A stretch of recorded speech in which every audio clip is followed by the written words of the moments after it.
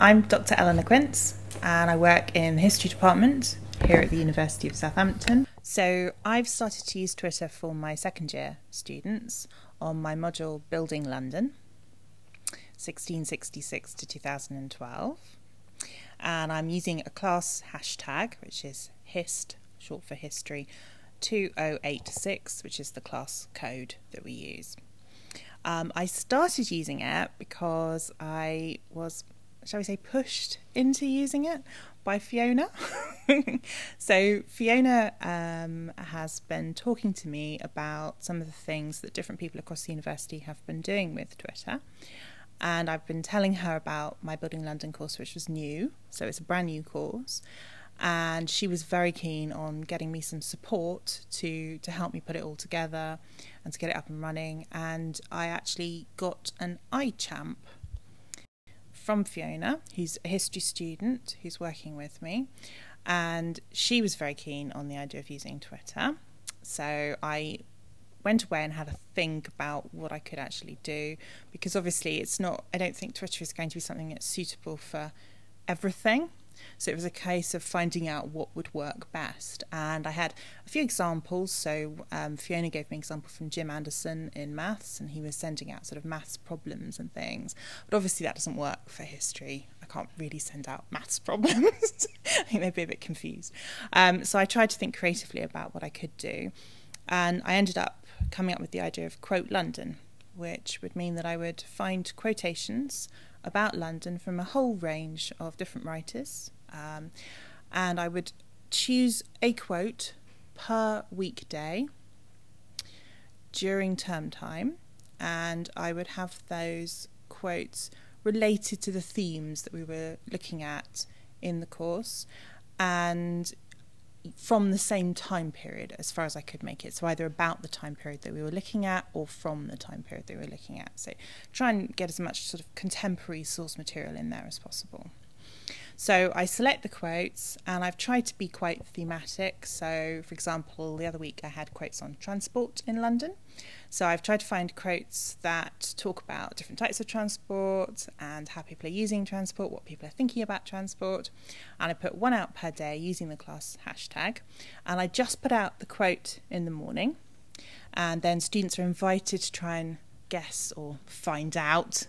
It's better if they find out where the quote's from, who it's from, and to tweet me with the answer. And they were quite nervous to begin with, the students, because as you were saying, I discovered that not very many of the class were actually already on Twitter. There was only about 2 who were already on it. So I had to get some way of getting them engaged with it from the start. So I actually ran a digital literacy session within my module. So Fiona came along, very kind of her, and gave the students a session on setting up a Twitter account, using Twitter. So I said to Fiona, well, they've got it there, it's a sort of body of material. And she said, well, Twitter's a little bit kind of ephemeral like that. It's there, but it's not there. So you ought to think about doing something solid with it. So she suggested that I put the quotes into Storify. So I've now got a series of Storifys called Quote London Chapter 1. I'm now up to Quote London Chapter 7.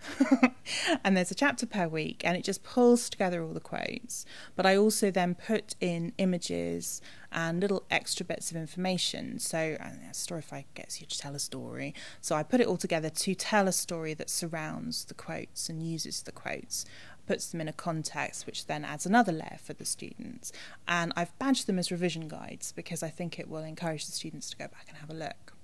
I have to say, Twitter has been a bit of a surprise for me. I wasn't expecting it to work, but it has, and I'm very pleased that I chose to do it. It's enabled me to do more. I think previously, bearing in mind the course is new, but it has roots in a pre-existing course that I taught for about 6 years, so it's been tried and tested in lots of different ways.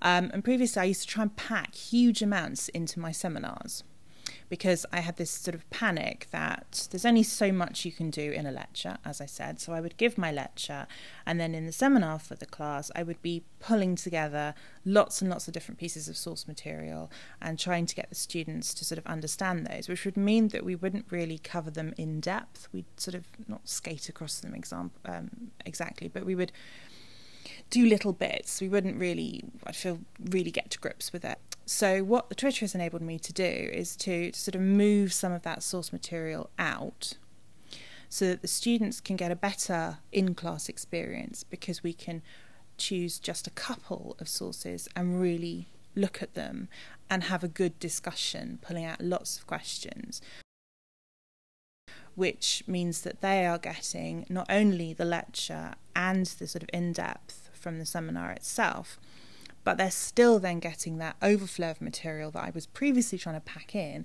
and they're getting that through the Twitter and through the Storify. And it's enabling me to develop the things that we look at in the seminar in more detail, which I think means they're also getting more out of it.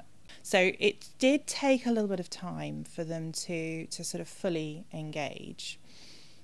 And I think there were sort of an element of curiosity, wanting to be involved but to not participate.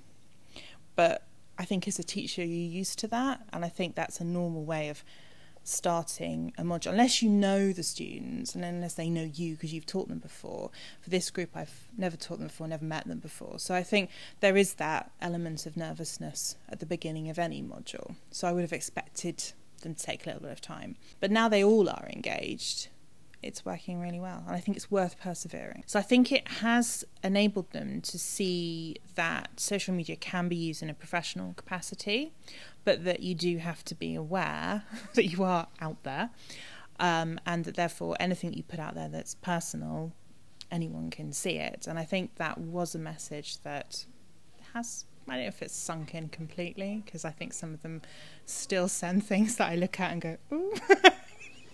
But I think it is something they're starting to learn and to understand. And I think it's really important, just with my employability hat on, that they see these kinds of digital literacies as things that will transfer very easily into the job market, and that an experience like this where because every job now seems to have an element of marketing and promotion within it, and that idea that you can use something like Twitter in a professional capacity, I think is a really good thing that they can take forward. Maxime, who's my iChat, I don't think I said her name, did I? It's Maxime Perrault.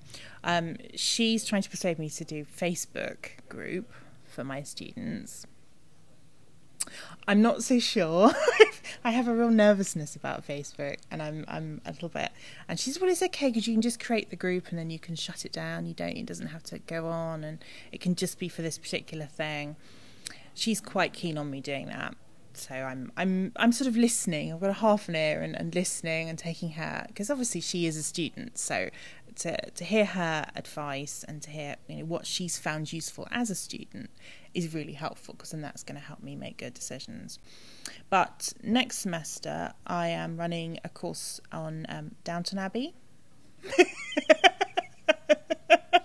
called The Real Downton Abbey, which is about the country house life during the period 1875 to 1960, and tries to do a bit of a compare and contrast between the fictional world of the country house as presented in things like Downton Abbey and the actual reality of living in a country house at that time, which, depending on the type of house, could actually be quite bleak. One of my ideas at the moment is to get them to adopt a character, and then for them to sort of take that character through, so that in the seminars the idea is to look at a direct comparison between a fictional piece of source material, so for example one of the Downton Abbey scripts, an element of it, and then an actual piece of primary source material from somebody living in the country house or writing about the country house. And I've been thinking about whether I can build, either as Maxine is very keen on the Facebook, or whether I go down the Twitter route again. And I'm thinking of giving them little lollipop sticks with the character's head and getting them to take photographs of their characters in different places and giving them a prize for the best one. And I am also thinking about whether to use, again, perhaps not going down the quote route exactly, but to try and perhaps think of something that I can use Twitter for with a class hashtag, to go out and put some things about Downton Abbey and on it and see. I'm still thinking. I still haven't quite decided what I want to do for that.